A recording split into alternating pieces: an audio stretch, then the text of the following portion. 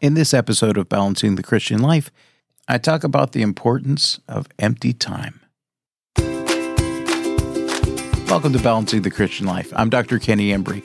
Join me as we discover how to be better Christians and people in the digital age.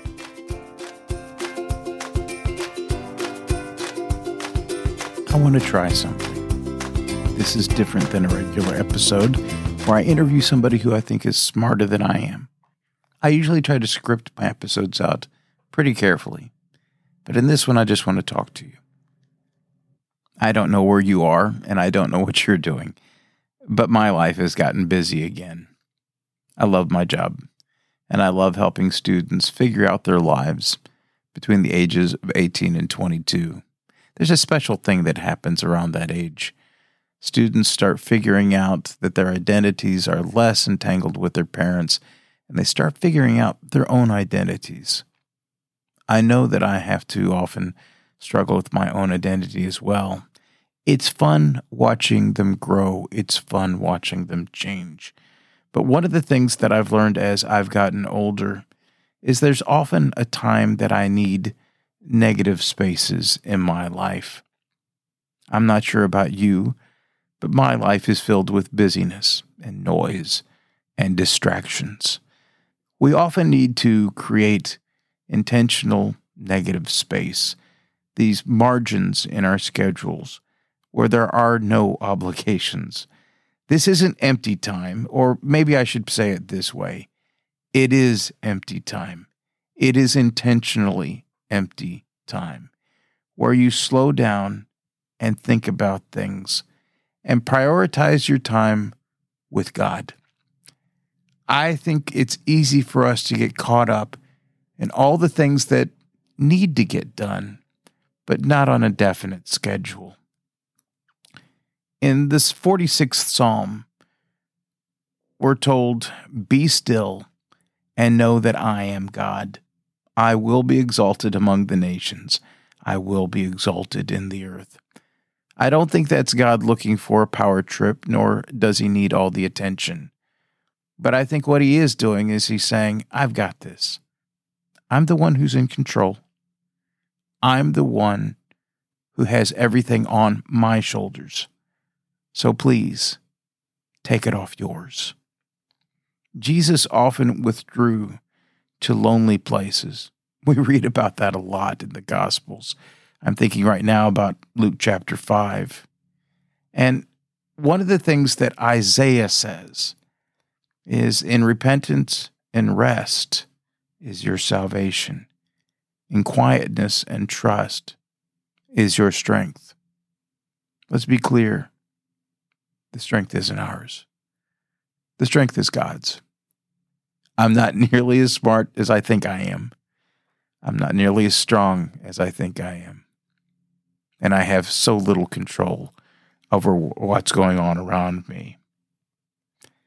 The Bible tells us to spend time in silence and reflect on God.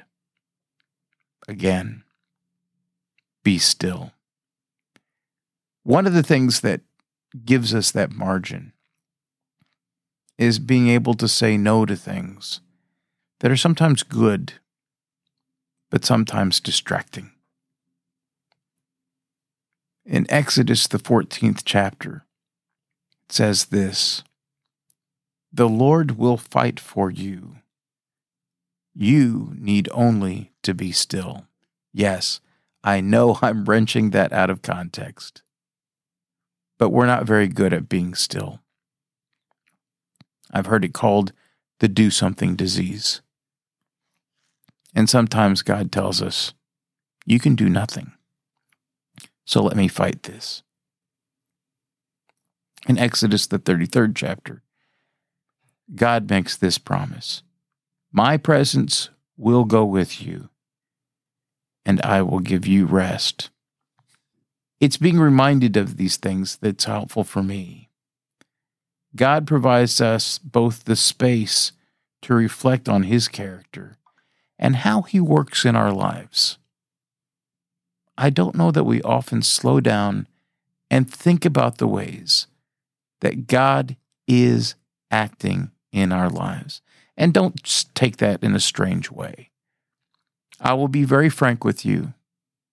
I don't know how he acts in our lives. And I worry about people who say that they do know.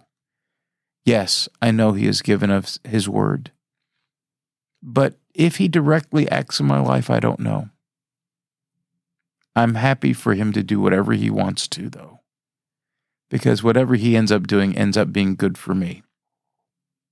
It is often in silence where our busy minds and our busy schedules allows us to hear God's voice clearer.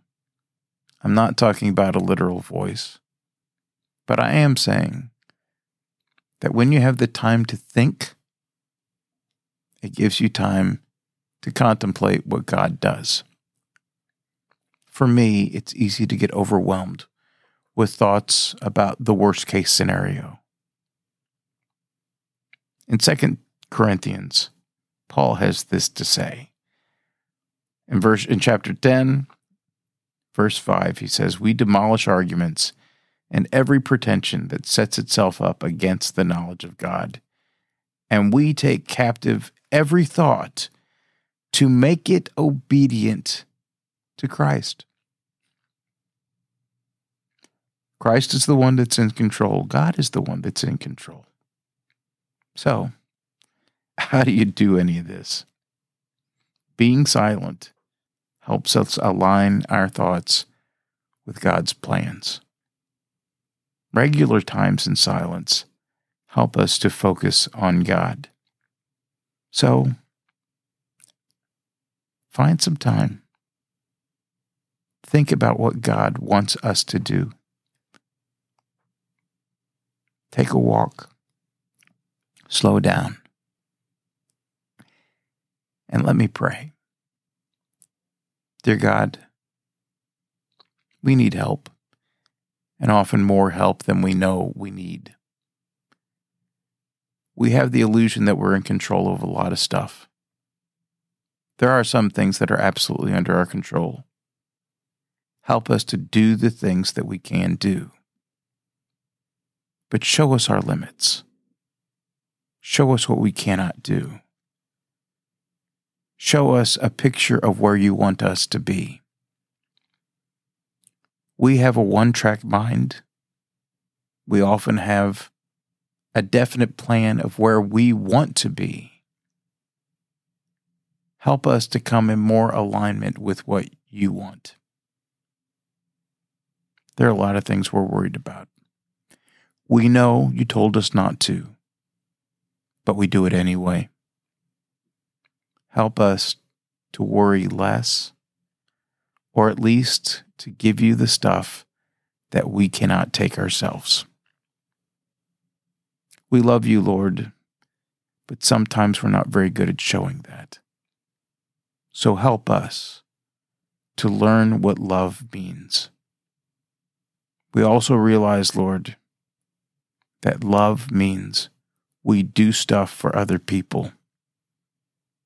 So help us to be intentional about that. Help us to be good to other people. Help us to help them. Help us to focus less on ourselves. Help us to be less selfish. And help us to be more like you. Help us to have a life that is used for service.